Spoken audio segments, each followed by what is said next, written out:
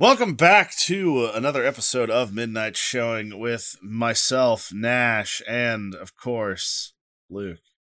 Another example of thanking my parents for having me in 1996 and not 895 AD. Yeah, thank Christ we live in the now, because boy, life a bit different back then. This week, we're obviously talking about the Northman. I'm gonna go ahead and say it's gonna be the movie of the year, and it's probably the best movie in the decade. Straight up, bro. Yeah. It was honestly incredible. It was so incredible, dude. I'm so glad that we pulled trigger and went to go see it in the theater on the big screen, bro, because that was a freaking movie. Yeah, it's the first thing I want to talk about is it's probably the first time in a movie. It's like barely over 2 hours, like 2 hours and 7 minutes or something like that. Okay. And when you're watching it, it feels like a long movie, but I feel like in the best of ways. It's like so much goes on. These last few weeks, we've been doing a lot of movies that have been really good, and I think a good movie is something you can look at from multiple angles and have different ideas upon it, and I think The Northman did such a great job lining up the audience to just have so many questions and want to know so much more about what is going on in The Northman. It is not a one-dimensional, like, murder spree revenge plot. There is so much more going on here, and honestly, I forget if it's Roger Egers or Robert Egers. This guy is just murdering the game, bro. He has cemented himself as one of the greatest directors of the new generation. You know that he did The Lighthouse? Yes, I did know he did The Lighthouse. And watching that movie, it's like, you're goddamn right, the guy that made The Lighthouse made this movie. Yeah. It's Robert Egers, not Roger. That was my bad. Yeah, Robert Egers, and then he also made The Witch in 2015, which I haven't seen, and I think now we have to do it for the show since we did the Northman and The Lighthouse, bro. Yeah. But I mean, tell me about your experience, dude. You saw it in the theater to break the fourth wall. Nash and I live in different states, so we weren't able to go see it together. But how was your experience going to the movie theater to see it, bro?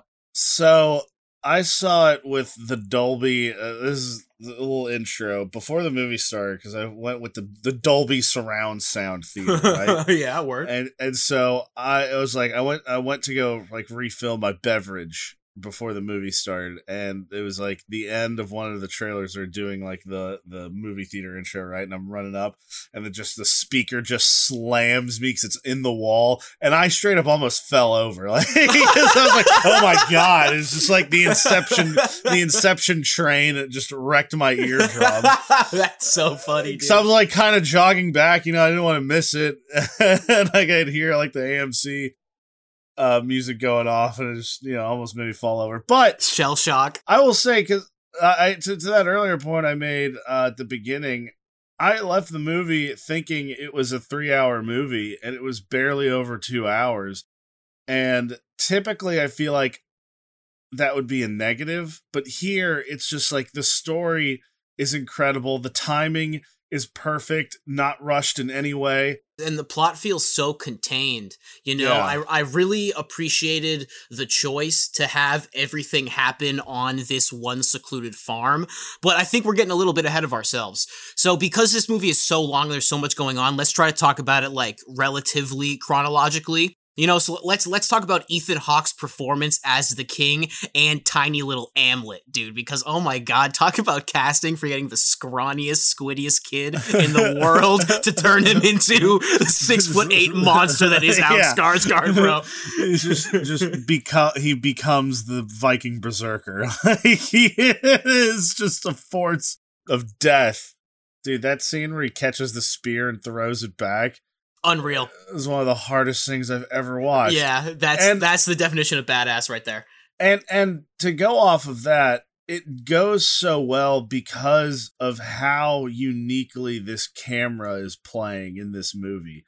Like, it's definitely not all in one shot, but it very much feels like there are so many scenes that have these long shots, and the camera feels heavy. Yes. Like, the camera is as bold as this movie is, which is kind of a weird thing to say, I think. But if you see it, I think you kind of get where I'm going at, where I noticed at least 2 times where the camera's like just staring, looking at some scene going on. And then when we get to the characters that we are actually concerned about, you see the camera pan right and start following them. And it's not like a shaky over the, like, it's just a solid absolute turn. And now you're following the character. Totally. It feels very purposeful. Yeah. And I mean, in that first part that you're talking about when he's raiding that city and he climbs over the wall, that was the first moment I noticed how much of a set piece this movie is, you know, because you can just tell there's so many things going on at once that it feels so real in the way that he's just walking around that town as they're wildly pillaging these people. And you're so right that, like, the way the camera moves, you can feel the purpose in everything that's happening. And I mean, even, you know, the one scene with William Dafoe in it, that gave me like such great Lighthouse vibes to what he was able to do with that movie, where, like, not only does the camera have weight and it can move in such a fluid way, but at the same time, he's so good at sprinkling in little moments where it gets a little trippy, or it gets a moment where you don't quite know what's going on, and it doesn't feel jumbled or jarring. It just is masterful, dude. There's not an awkward scene because of how the camera or staging is. It's so strong and purposeful, like you said. It especially with those scenes where it is kind of trippy, like it still has that feel of still has that scene strength that has, you know, like, I don't know, that staging is incredible. But yeah, let's go to the beginning. Let's talk about Ethan Hawke, because I thought that the 15 minutes he was in the movie were amazing, and I was kind of bummed he was the who's the king in Game of Thrones season 1? Oh, Ned Stark. But Sean, the actor, Boromir, how he dies and everything. I Sean totally Bean. got Sean Bean. When Ethan Hawke died, I was so like Sean Bean vibes, where I was like, oh man, I know that he would have murdered the entire thing all the way through. But in those 15 minutes that we see him, I thought he did such a phenomenal job kind of becoming a Viking-esque character in that type of power, dude. I almost couldn't even tell it was Ethan Hawke, you know? Yeah. Yeah, no, that's something that I've noticed too, because I saw it with 2 other people. They made some really good points about that. How one of them was like, was that really Ethan? Like, was that Ethan Hawke? Because it is kind of hard to tell. Like, he's in a ton of, his hair is really long. He's playing, I think, a character that seems totally unfamiliar to the characters we've seen him play. I could be totally wrong, but that's just, you know, based on what I've seen of him. I've never seen him in a role like that. I imagine Ethan Hawke as like your stepdad after your parents had a messy divorce. He's the dude who starts boning your mom, you know? Thank you. But also, one of my friends said that it reminded him, especially with those tracking shots during the fights, it reminded him of The Revenant with Leonardo DiCaprio and gosh, how am I blanking on his name? Tom Hardy? I think it was Tom Hardy in that movie, yeah. Yeah, and so it's like those scenes where you've got the fight going on, but then you've got all these other background, like the whole battle is still going on in the background. Yeah. And there's still crazy stuff happening in the background. There's no wasted space in that shot, but you're following the main guy in his utter badassery. that makes the movie feel very modern. Yeah. You know, like, I feel like if you were to go back and, like, watch the Lord of the Rings movies, maybe, I feel like... Or like Braveheart. Yeah, the camera work doesn't feel as purposeful as it does here. And it honestly makes the movie feels so modern, which is interesting because this is not a modern and new tale, Nash, is it? This is a tale that's been told many times before, no? The tale as old as time itself. No, it's not that old, but it's pretty old. So I had to look it up. We try not to do that on the show, but I was just curious. I didn't want to misspeak because to me, I obviously have most of my knowledge in sort of classical English literature, and to me it was like, this seems like Hamlet if Hamlet was a Viking. to the and his name's Amlet, I'm pretty sure. yeah, to the extreme. Yeah, that's what I'm saying. Like, at first I thought his name was Omelet. At one point in the beginning, someone says his name. I'm like, did they just say omelet? But yeah, it's Amleth, which is, pretty similar to Hamlet. But it's also based off of a Nordic story of the character named Amlet. I don't know how much it's based off of that, but I think that's why it does such a good job, because it isn't Hamlet, right? It isn't word for word, scene for scene, shot for shot. It isn't Shakespeare's Hamlet. 100%. No, it's not. It isn't.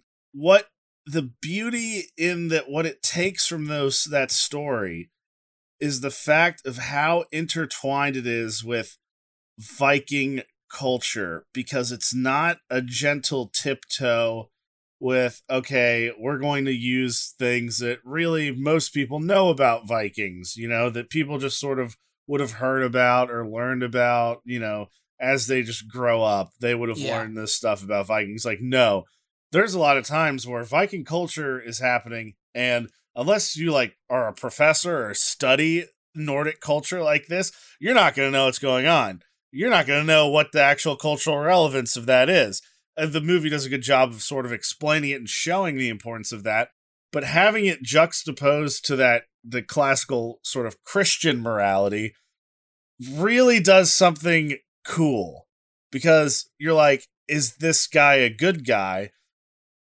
And yes, based on his culture, he is.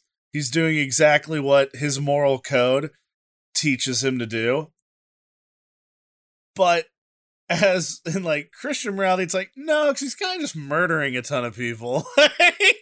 Yeah, well, I think Nordic culture is an extremely important piece of this entire movie, and I think it really has to do with, it comes down to the idea of fate and the Norns and all the symbolism in this movie, which I think starts with Ethan Hawke in that scene with William Dafoe, right? And so to kind of touch on what you just said, what I was really perplexing my mind when I walked out of this movie was the significance of all of this symbolism, right? Yeah.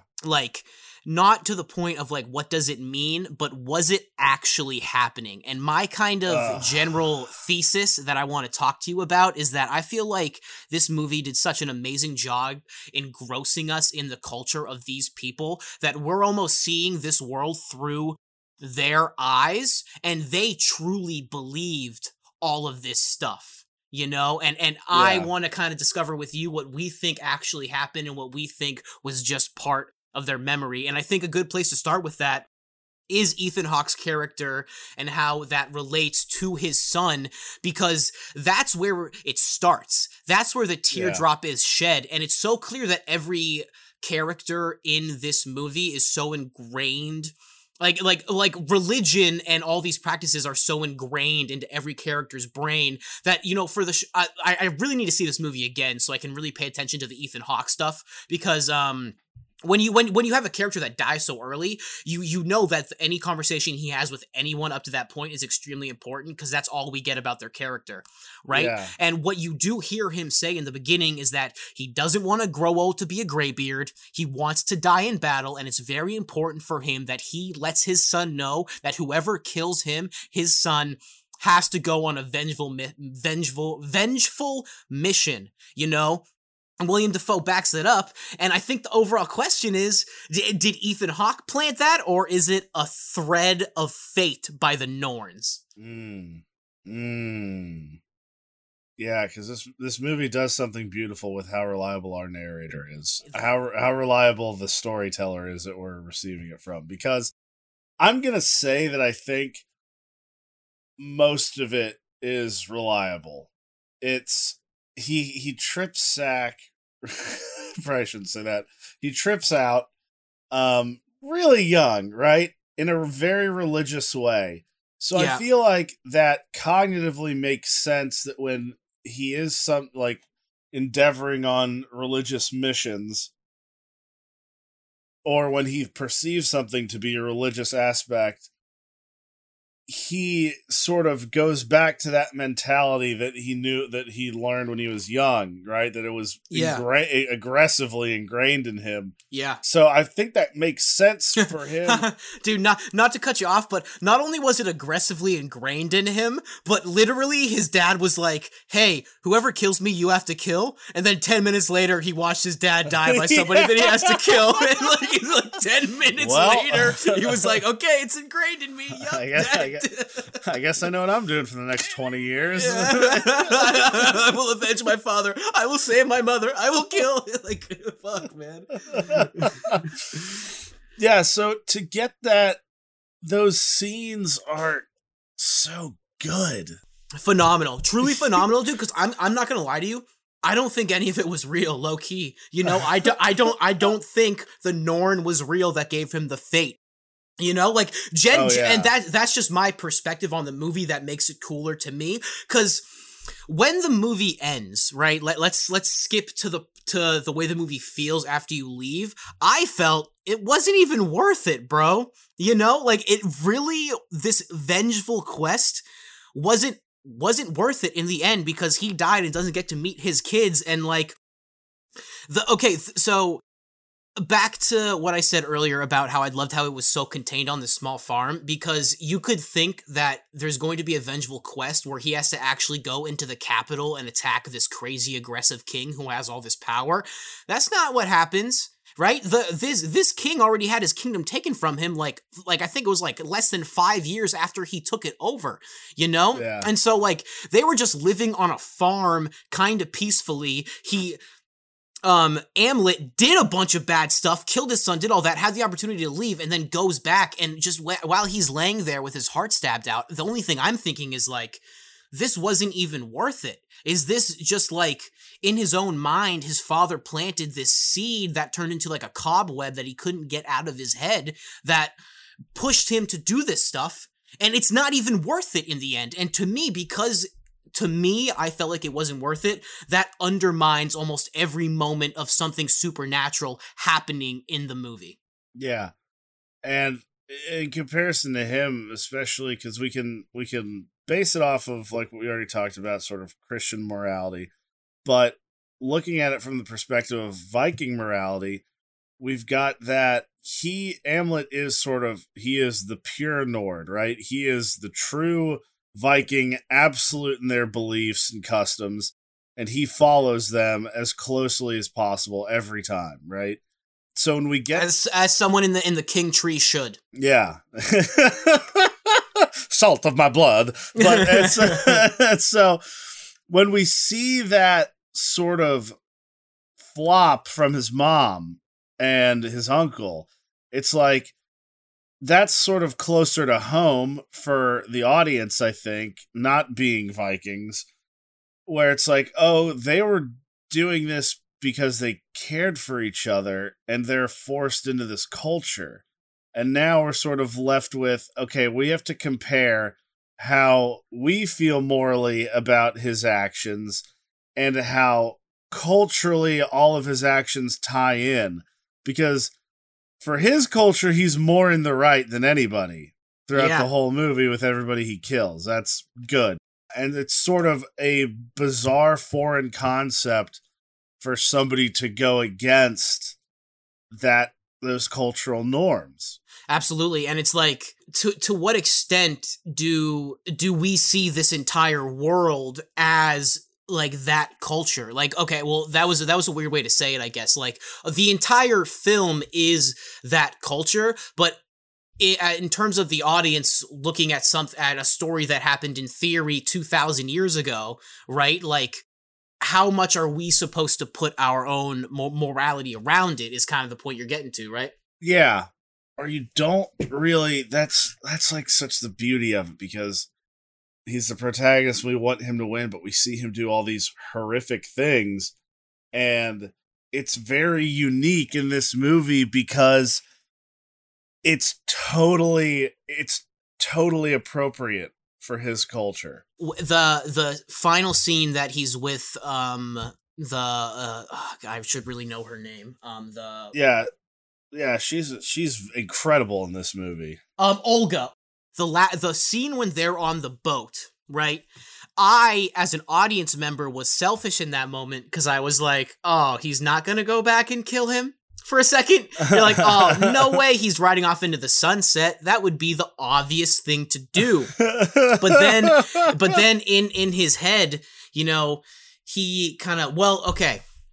This is why I think this movie is so good. Because I'm taking the stance that none of this was real, yet there's so many moments that I think Robert Eggers is kind of playing with us and our expectations, because, like, okay, in my opinion, none of it was real. He was just a human who had his brain a little messed up, but he kissed her neck in the blood and he just knew that his kids were in her, you know? So, like, that moment that he kisses them and jumps off the boat. Wait, you can't do that? No, I do not have that superpower. I thought that was normal.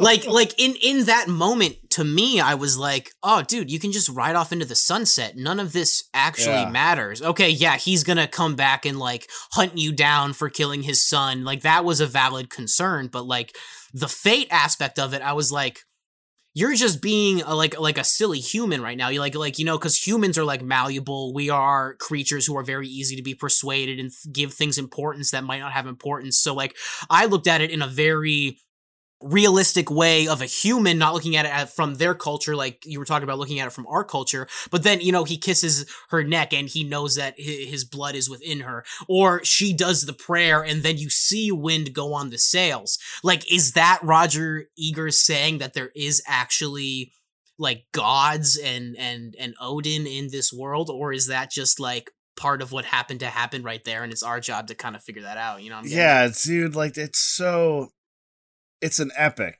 right? It's like, you can't disregard that. But also, there are kind of things when we know, like, there are things that we can point to, I think, that help get rid of sort of the mystical aspect. Yeah.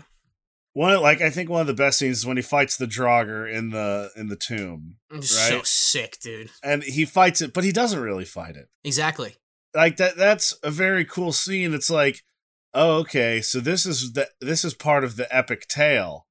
Like, this is how, like, we just saw what's going to get told in the tale, but we didn't see what actually happened. Yes, oh my god, that is such a great way to put it, bro. We heard the version that Amlet tells 10 years from now to hype up the story, not what actually happened, you know? And this is such a phenomenal movie, dude, because I really don't know, you know? And, like, because, okay, there's moments like that where I think it's, like, just real life and everyone's tripping on mushrooms, but then also he can't pull the blade out in Moonlight. You know what I mean? Like, is that real? Like, what the fuck, you know?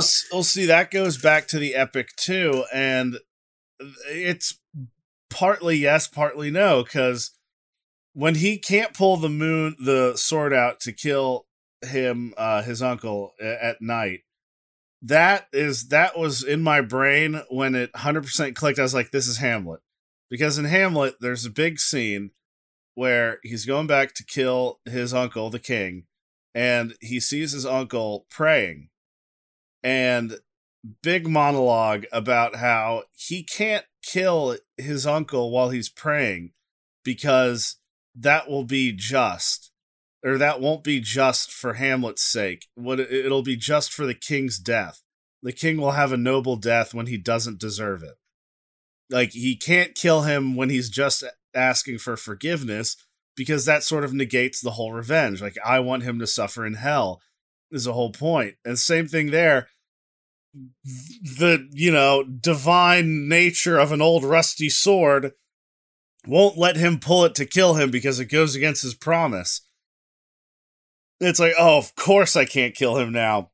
I'm supposed to kill him on fire. That would be. That's literally the quote, though.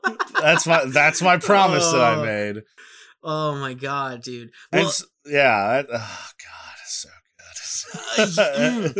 Yeah, well, that's why I'm so perplexed on where to put the symbolism in it being a Shakespearean tale and in it being an epic, you know? Because to me, it was just all planted there through his trauma of watching his dad die and cutting that dude's nose off in front of him. But then Like, for example, the blanket. There is the blanket that the tapestry of the king tree. Remember that? Like right when he gets there to be a slave and he sees his uncle getting his hair cut by his mom, and he sees the life tree right there. So like, it's clear that this is just a part of the mythology in this culture, and like, if you're ingrained in a culture that is so religious and built on ceremonies and everything, and we know it is because Roger Ebers gives us so many examples of that. For example, cutting off horse heads when your son dies, that's a little gnarly. Yeah, like how can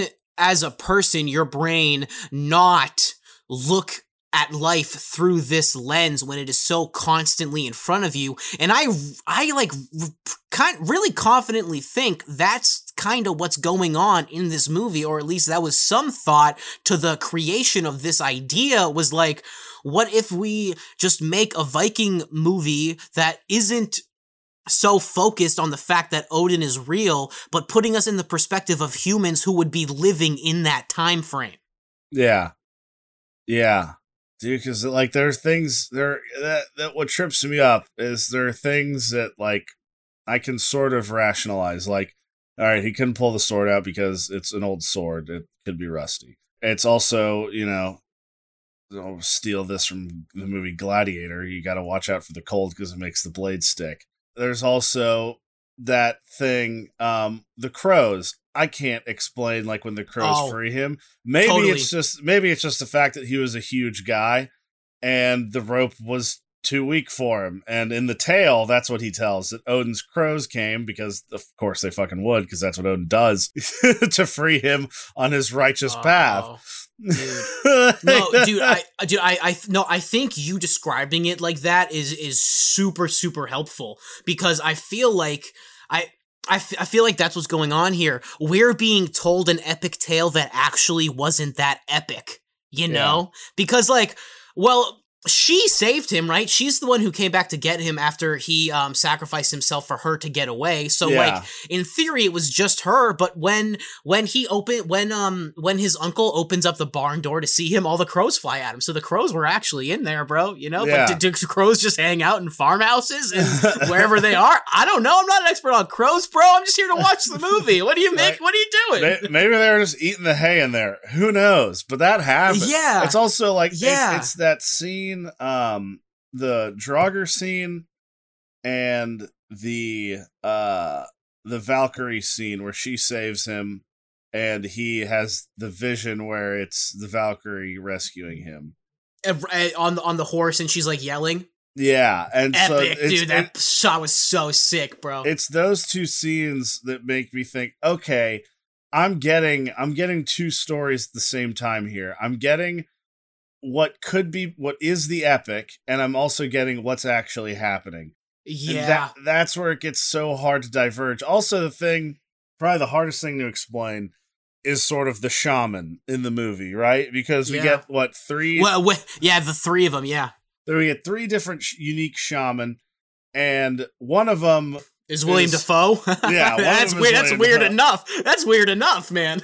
But the blind one in Roost, I'm just thinking about his skull, dude. The way that they made that little skull look so much like him. It was so funny. He had a dried, shrunken head of William Dafoe. Yeah. Anyway, what were you saying? Well, I'm saying it's like the one in Roost, I cannot explain at all, because she's totally disconnected from all the other shaman, right? Totally culturally. Yeah. I think she's supposed to be the Norn. No, is that? Am I kind of? Am I wrong in that? I think you're right. No, I think you're right. Yeah, that one's like, the other two are like men in the world, translating, and she was the actual representation of the Norn, the Weaver of Fate. Yeah. Okay, that makes more sense. That's just totally a vision. Because the other two guys, that's a big thing too with the cultural aspect. Is like, how do they know so much, right? And it's like, well, we've already established it in this culture. People aren't trying to live that long. They're trying to die in battle as frequently as possible. So, which is gnarly. It kind of makes sense that the two oldest characters that we actually see that are these wise shaman, that they kind of know each other. Why? Because they're the oldest guys. They'd probably know the most about anything than everybody else. Yeah. They're just alive longer, so they know more people. They know more things. They know who to talk to know stuff. That kind of makes sense, but it's also, there's definitely some divine knowledge that they bestow. You know? So you can't sort of logic that one totally away. It makes it a very good movie. And yeah, honestly though, and like, again, and if I'm wrong about this, I don't care, because that's what makes it good, bro. You know, I feel like this is kind of like a broader thing about movies I'm gonna say, but like, just because you have an idea that's quote unquote wrong about something, it doesn't like, it adds to the movie, in my opinion. Being able to look at something and have your own idea about it that you think you can back up, and then hearing a director or actor talk about it and that was like nowhere in their mind when they thought about it, that enhances the art, because it means it was so good that I was able to bring my own representation and reality from it, you know? And I think things that aren't as thick or dense don't give you that much to work with in terms of how you're going to interpret it. And this movie is just chock full of that interpretation, and it makes it objectively good, in my opinion. You know, I just like, and that is, you know, not the way English works, an objective opinion, but it's my objective opinion, so suck it. God, oh man. One thing I would also like, well, because I got a note again. Eggers and Bjorn, I think, were like the writers for it too, because Eggers directed it as well. They have such incredible direction with the story, the culture. They don't shy away from the culture in any way. It's like Pirates of the Caribbean. They shy away from the culture just a little bit because pirates aren't that nice. They weren't very known for being nice, friendly, funny people. They do fight zombie sharks, though. They were kind of rapists. So it's a bit whitewash, watered down pirates, right? Yeah, it's a little less Disney friendly, huh? Yeah, exactly. And so, you know, I love those movies, at least the first three. And, you know, I get what, because Disney made it, they can't make it all, you know, piratey like that. But this movie doesn't back down or shy away from that cultural aspect, and it deserves all praises because it doesn't justify sort of the violent nature or anything. No, right? Not at all. Not at all. I think by the end you're like, that wasn't even worth it. Honestly, I don't want to be a Viking. Yeah, like no, straight up. I don't think it glorifies the violence at all, dude. I think it makes it very brutal and real and like gnarly, honestly, you know, and like I respect it because it didn't go the more Disney route of like having the action but not having it be that gnarly. No. They got people, they got guts hanging out of people in this movie, and like that first scene, like I could watch that first scene on repeat when he just climbs the wall and is walking around the town with his shoulders up, dude. Like, oh my god, bro, it was just so wild, man. And in that same vein, something I did notice that is an acting thing and a director thing. Obviously those things go very hand in hand. Is when Amlet becomes a slave, is playing that role, and he genuinely slips into that role of being a slave, so much so that in the last fight, it's very easy to notice when he's walking up in the volcano, and it's like just a sort of like a perspective of, it's just like a silhouette kind of perspective. You can see how he's still holding his head down like he's a slave. Really? I didn't even notice that, dude. Like, he's not walking tall with his head fully upright like he was when he was a berserker killing people in Ruse. He's walking with this slouched neck. It looks painful because he's been carrying all this heavy crap for like a year or so. Like, he's become that sort of character, that role he was playing to that was supposed to be a temporary thing. And he kind of dies that way. Like you said, he dies a slave to the fate that his father gave him. But like, again, okay, let's talk about where the movie actually takes place and why I appreciated it even more, because our whole conversation so far has been about where to place that purpose, and I feel like that purpose wouldn't be there if this was the epic tale of him going into the Citadel and having to have a coup where he stabs Caesar in the back. Yeah. You know, that's really not what's going on here. And just the fact that, like, because it's in this kind of happy valley, for lack of a better term, green grass everywhere, animals, little foxes that'll howl with you at the moon. like something about that kind of made me put my guard down a little bit for what was going to happen next. You know, I felt like the whole movie I couldn't tell what was going to happen next, and I feel like that's another just really strong point as to why this is such a good ing Yeah, and that does a very powerful thing when we learned about how his uncle failed to keep the kingdom. Where it sort of justifies for the audience, like, oh, okay, this guy's just a bad leader. He really shouldn't be the one doing it. And then you learn that, nah, he just doesn't want to, like, get his intestines pulled out. Like, yeah. he doesn't want to, he's not really about that life. He's sort of commanding his farm. Like, yeah, he's cool with that. I feel like he wanted to have kind of like a more earthy experience, I guess, in the way of, like, the first time we meet him after the time skip is him doing the work with his son, and his son is like, why are we doing this? We have slaves. And he's like, no, it's important for you to understand what the slaves have to do. And I think he says to remind them that we're just as strong as they are. You know, that was kind of a gnarly line. You know, and I'm not even sure if I hate that character, you know, like, in the context of the story for what he did, you know, like I don't know. What do you think? Do you think we're supposed to hate his uncle? Like, I guess. So this whole conversation, we've been talking about the purpose, right? Like, yeah. Do you get behind Alexander Skarsgård's character in Hamlet, or do you get behind his uncle, who just maybe made a mistake and has now had his, you know, entire family ripped from him? Like, are you fully behind Alexander Skarsgård as the protagonist in his actions? I think I am, for the purpose of, it's his tale.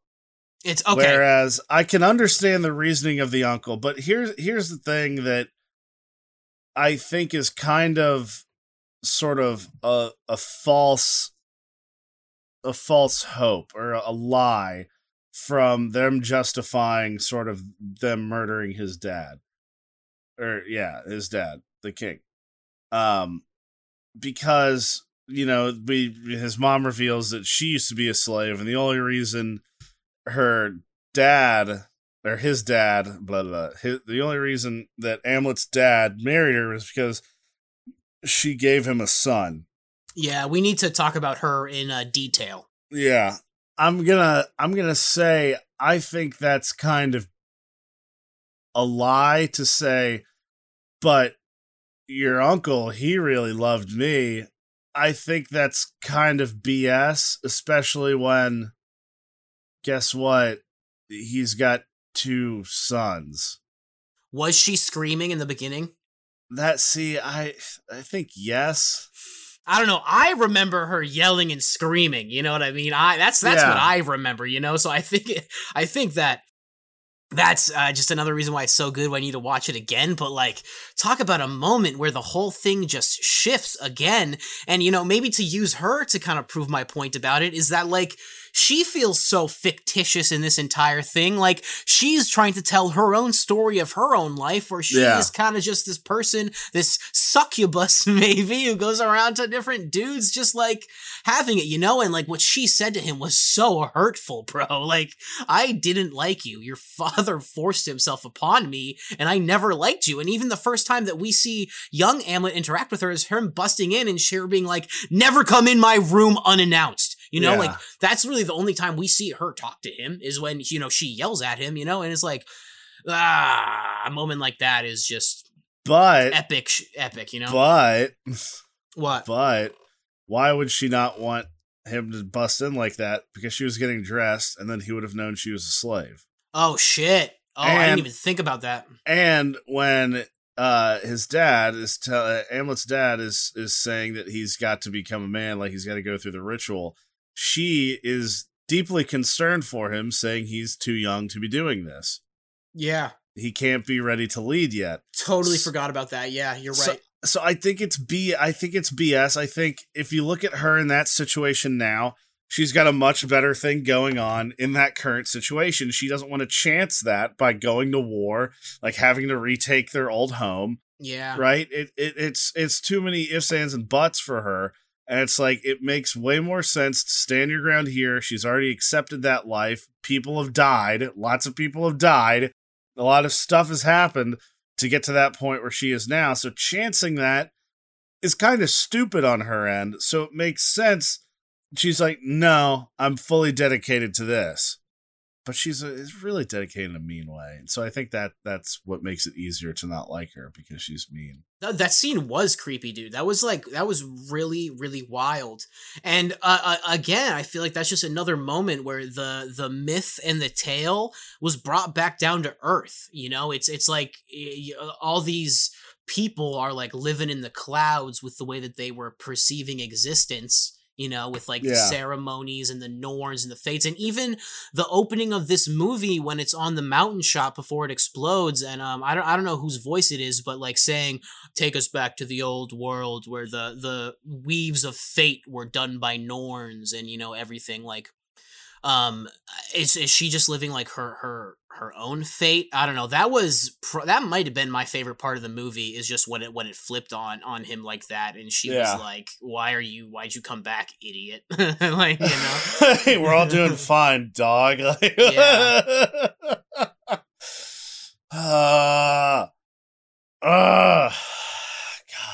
what else to say? Well, let's talk about like some of like the action that he takes within the movie. You know, how satisfied were you with his actual revenge plot? The only thing something that I'll pay attention to on a rewatch is like how fleshed out the plan feels. You know, I felt like there was kind of a quick jump of like, I'm going to make his life a living hell, to him knowing about his mother, and then it becoming that. You know what I mean? Like, I felt like it took a little bit of time to get to the point in which he was going to start doing the kind of making his uncle's life a living hell. You know what I mean? How did you feel about that big middle chunk of the movie when he was actually getting even?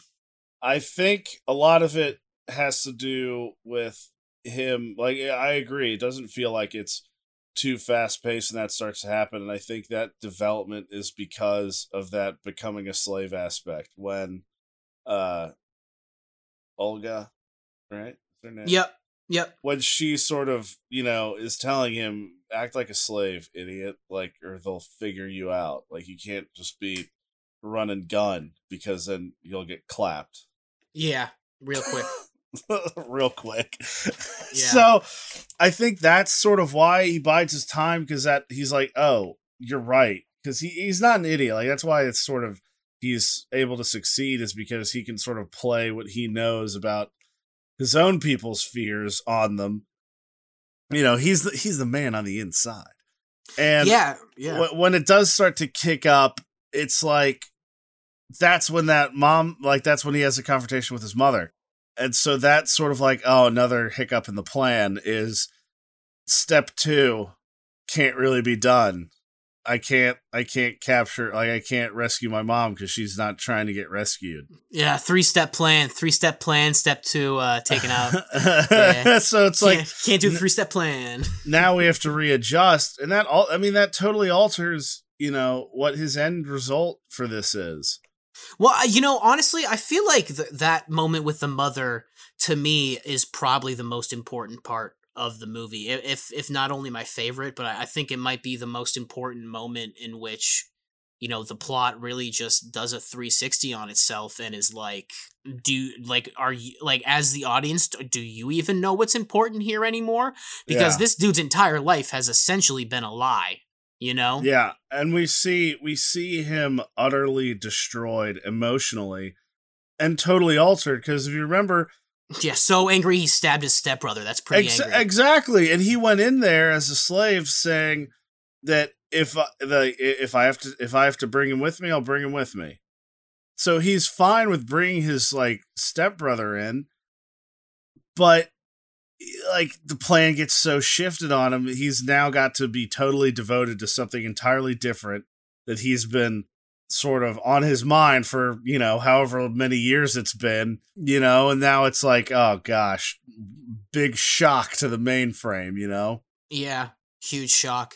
So, in regards to the kind of the whole point we've been making about, the grandness of this, where do you put in the actual king tree? Did you enjoy the actual representation of it? Because I thought it was a little goofy, little cool, little bit of both. I do think that if you're going to say anything is goofy or hammy about the movie, it's the king tree. But I really liked it. Like, I can acknowledge that it was probably the, sort of most out there thing that happened. But sorry to cut you off. It grew on me. The first time it happened, I was like, this is weird. What kind of movie are we watching right now? But then as it kept going, the more they showed it, the more I kind of accepted it. I'll say it's like the first time I was like, that was kind of weird. I'll let it slide, I guess. Second time I was like, this thing again. By the third time we see it, I'm like, I like this. I like this thing. I like what they're doing here. Because I think the third time is the last time we see it. And there was something that I'm unsure of. I'll probably have to Google it to figure it out. Did you notice how the last time we see it, it sort of like zooms in on his twins, but more importantly, it zooms in on his daughter. That has a crown, is holding a sword and a scepter. Yeah, and I'm pretty sure in the Norn's prophecy in the beginning, she said something about the female becoming the queen. I wasn't sure if that was Olga or his daughter, but I remember the Norn saying something like that. I forget what the exact quote was. Yeah, like who is that daughter? I don't know if that's supposed to be the representation. Is that just what's happening in his own mind? Is that his own idea of it? Is that actually what's happening? Is there actually gods controlling the wind taking this boat? I don't know. I'm willing to believe it's accurate. I don't know how it know. Like, see, I can rationalize that he knows she's pregnant because why? We have an established time when we saw Olga on her period. Just two dudes on a podcast. Yeah, but I mean, hey, logically, we can say, okay, he knew that she was pregnant because he knew when that happened. He saw when that happened to her. And so if enough time has passed where she's not, he can just be like, oh, hey, you're probably pregnant, aren't you? yeah, we did have a pretty fun night in the woods, huh? Yeah. It's on the forest floor. Right? Like, that's not that's not like a huge leap in logic. No, not at all. To assume that he could deduce that. To get more specific, like, at least that's just how I rationalize it. I'm sure there are other ways or other ways to look at it. I'd say it's real to him, but yeah, I don't think it's real. Okay. I don't think it's real, but to him, it is 100% true because, I mean, that's just like Hallmark, grade A example of PTSD, especially the fact that he was tripping pretty hard like an hour before he saw his dad get murdered. Yeah. Right? So I feel like, okay, that's gonna do some mental damage to you now, where I can justify his hallucinations because he had some pretty intense hallucinations and then immediately saw his dad murdered at a young age. So your brain's probably not going to recover too well from that. Like, that's how I justify those kinds of things happening. Yeah, and dude, I mean the scene when they make the entire farm trip out with the soup. Let me just say, these people are not having nice trips. This is not a Yeah. trip where you bake cookies beforehand and watch your favorite movie with your best friend. These are the kind of trips where demons are coming after you and you're swinging your sword wildly around in the air. So even the tripping going on in here is a little negative for what's going on, bro. Dude, and I'll say, when I was watching the movie and she like showed him the mushroom, and she was like, what did she say? She was something along the lines of, I have exactly what we need to get them, like, to for this revenge. And she showed the mushroom, and I said to one of my friends, like, get him really, really high, and then. Like, to my amazement, yeah, that's exactly what they did. Yeah, like, I thought it was freaked everybody out. I thought it was just gonna be some poison, but no, they're.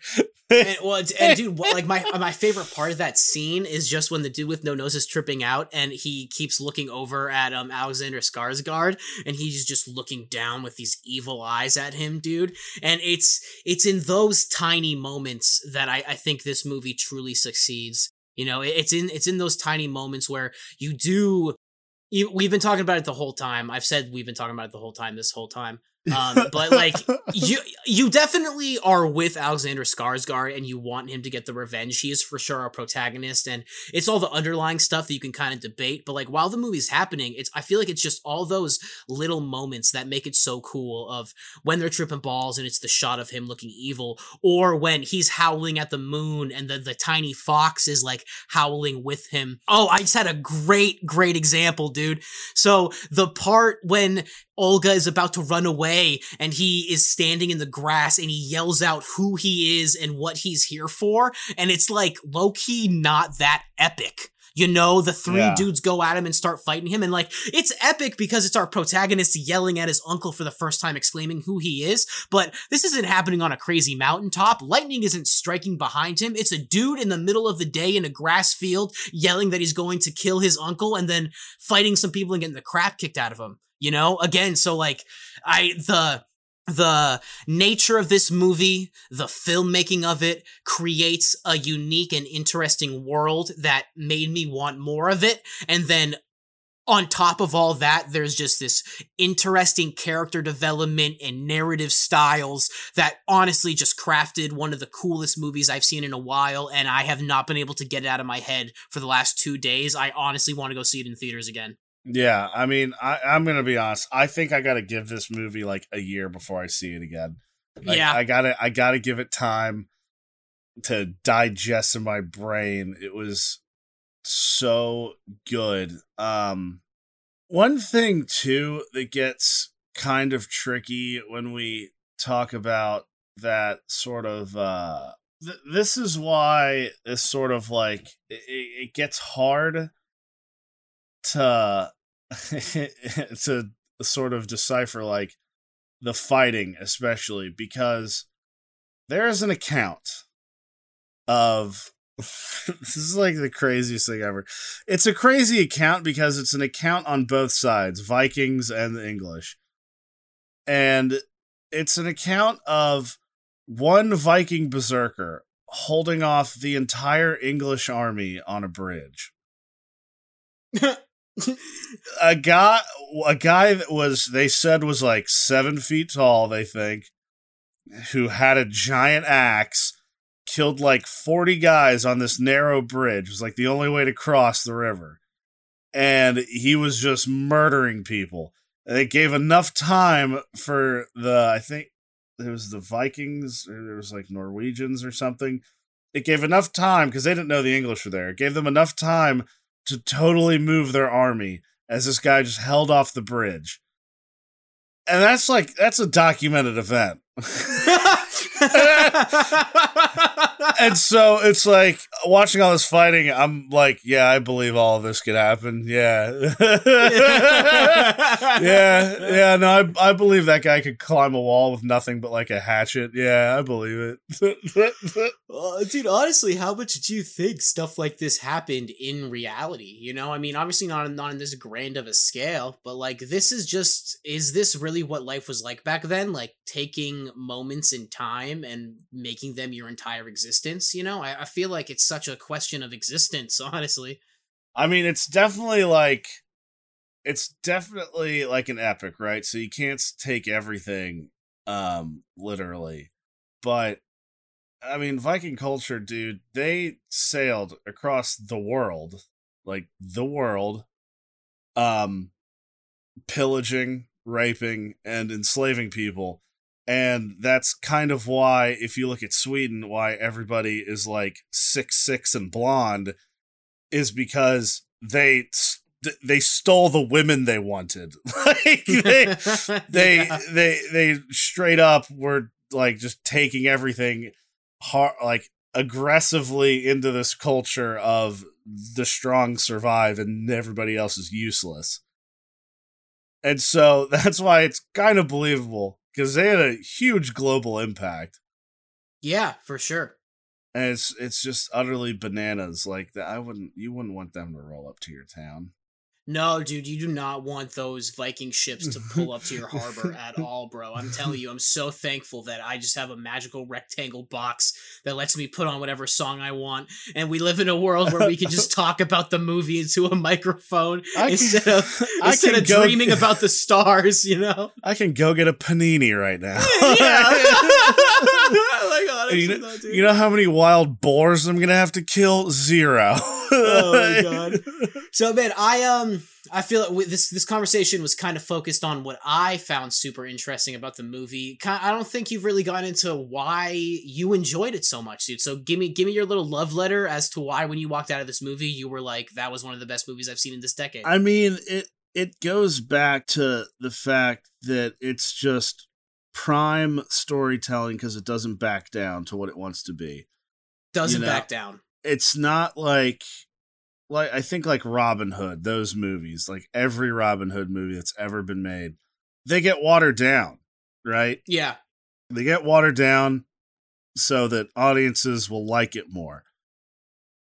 And this movie, it does not feel watered down to me. It's full force. This is where we're at. This is where the story takes place. We're not we're not backing away from that for your sensibilities. And what they do, they got some incredible source material. And that's what infuriates me. Like, you want to talk about great romance plot? Here's one. Yeah. Where every single second of it is totally believable. It's not just like a Hollywood, you know what, this guy needs a love interest. This person needs a love interest. Like, no. Circumstances evolved and this is what happened. Yeah, I believe every minute of it. Because it's not, like, you don't need to, like, you really genuinely don't need to reinvent the wheel. Now, I understand where it's like, if every movie, is based off that kind of format, I get it. Like, that makes sense. But, you know, that's why people like Lion King so much. Yeah. Like, it works. You know what I mean? Hero's journey, bro. Hero's journey. You can take these classical examples and put your twist, because when I say a twist, it's such a heavy-handed turn, right? To say that, this is just Hamlet. It's not. It's Viking Hamlet. It is Edgar's and Bjorn's Hamlet. Like, it is entirely its own story. Yeah. Yeah. God, it's just good storytelling is what it is. And oh my gosh, the actors, every single person on camera is 100% on point. There wasn't a single scene where I was like, yeah, that could have been done better. They did an okay job.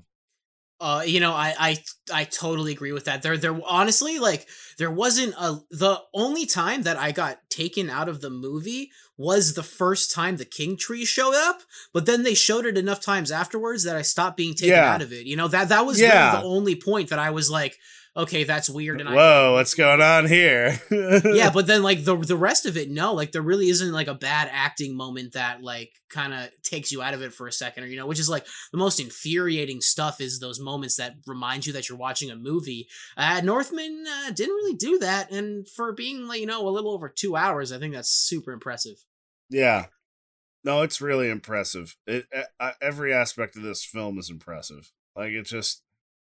No, It just does everything well. It does everything well. It's such a likable movie in my opinion, dude. Like it tempers your expectations. The story doesn't go where you think it's gonna go. Even based on the trailer, you really have no idea what the movie's gonna be, and then you end up seeing it, and it's this like wild revenge plot that isn't even your traditional revenge plot, you know? And like this is just one of those movies that has just stuck with me for the last few days that I find myself deeply caring about, you know, that like I'm definitely gonna get I'm getting this one on Steelbook, bro, make no mistake. And even if you like acknowledge or know going into it, oh, it's kind of like Hamlet, it's still not predictable.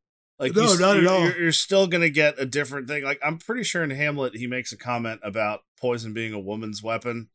Yeah. I know that. I'm pretty sure it happened in Shakespeare all the freaking time. But here they use poison. Like, oh my God. Like, you can't. It's surprising in every possible way. You're hungry to see what happens next.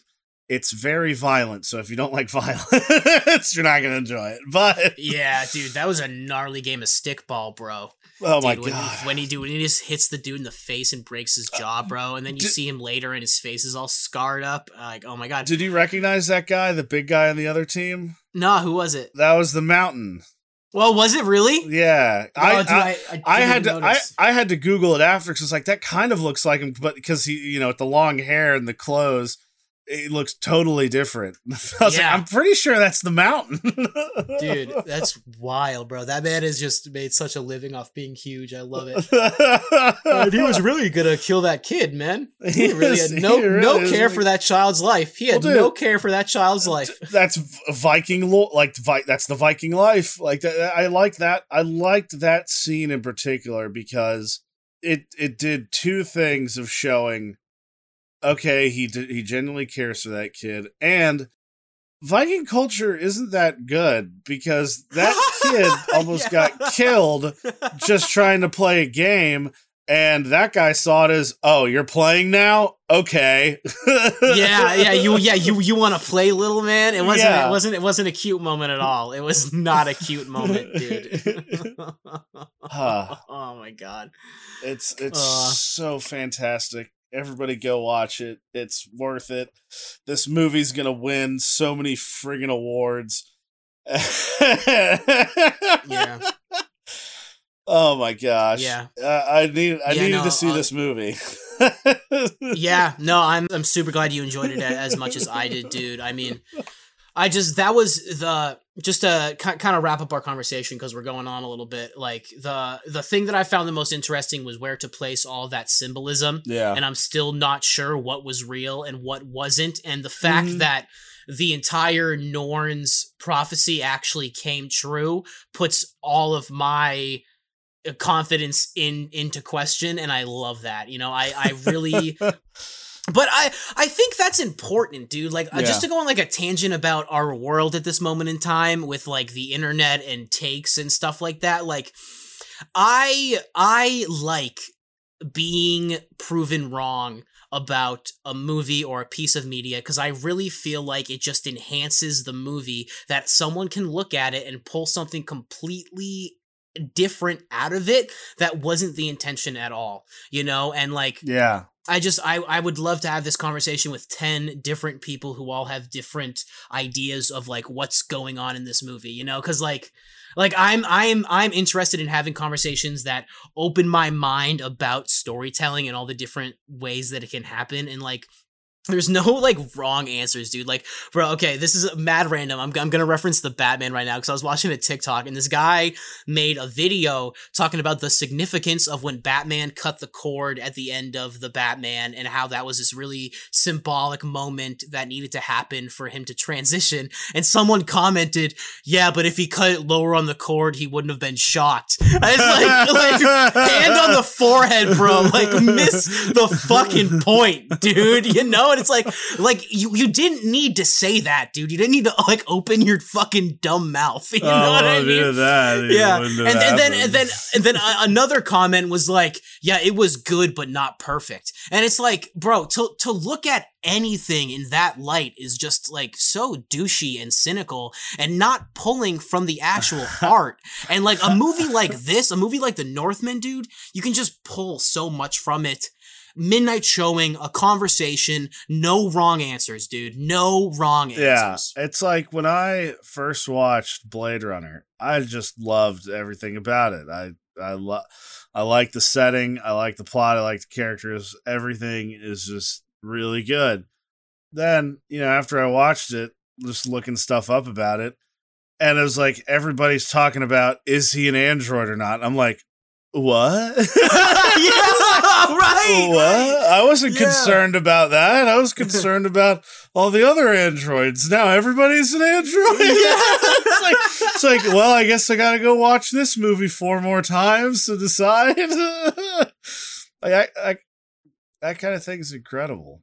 Yeah, and I mean, just make no mistake, this is a phenomenal movie, and anybody who wants to tell you otherwise is just full of it. Because, like, I don't know how you can be a fan of filmmaking and not think The Northman was just a great example of filmmaking. Yeah, honestly, that's what's gonna agitate, dude. It's the other day, Daffy. I'm calling you out, Daffy. Said that he wasn't going to go see The Northman because it looked bad. And I was like, what about it looked bad? He's like, I don't know. It just didn't look good. Like, what did you not like? Like in the trailer, did you not like the star-studded cast of incredible actors? Like, did you not like the fact that it's a revenge plot? Like, what about it was bad? What about the trailer made it seem not even worth going to look at it?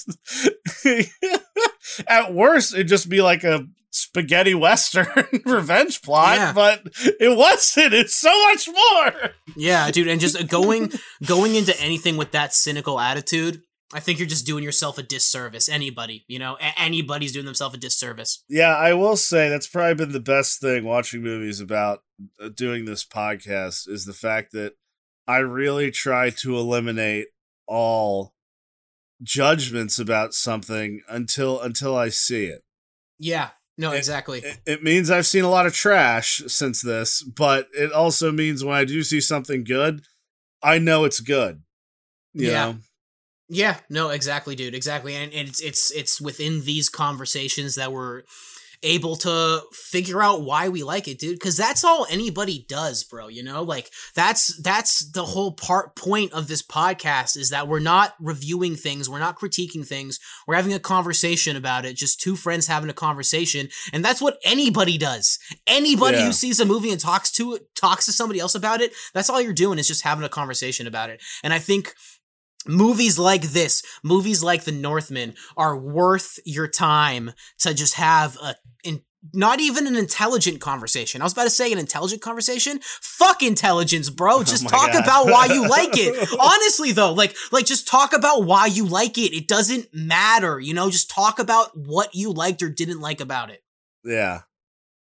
Yeah, no, you're totally right. It's everything everything is going to have its negative points. I don't know if we've said a single one about this movie, but everything is going to have its negative points. And my only thing is that he looked way cooler with long hair, and he should have just kept the long hair the whole time. Yeah, he kind of looked like a little village person after he got his bowl cut. Should have kept the hair. Should have kept the hair. Yeah. Keep an open mind for things, because talking about what I like to see in stories has really made me enjoy seeing it in stories so much more. Yeah, exactly. It's like, oh my god, that's what I like. That's what I'm looking for. You know? Absolutely. And I'm definitely gonna see every movie this guy has ever made. Got anything else to add, Luke, before we wrap it up? Well, we have episodes in the bank, and this is going to come out way before those episodes. So, in theory, we could watch his movie next, and there'd be enough weeks in between for it not to be weird. So, my God, the people will never know until we release it. Well, if you liked what we talked about, if you hated what we talked about, if you felt kind of so about it, I don't really care. But let us know. You can message us on Instagram. It's probably the best spot to do it, just because we'll see it right away. You can email us at midnightshowingwithlukeandnash@gmail.com. If you're curious about making your own podcast, ambiguouspodcastsolutions.com. Although I think the website might be going down soon, so maybe just reach out on Instagram. I think start your podcast soon, baby. You better start it. Yeah, there's some development stuff going on. The website is changing. I know in the future. I don't know exactly when. But that's a good spot to look if you want to make your own show, or you could message us. We'll get you in contact with people that will get you started on that. What else? I think that's about it. Yeah, I don't even have a quote because the movie was so good. I just want to quote the whole thing. Pretending to be a dog and farting.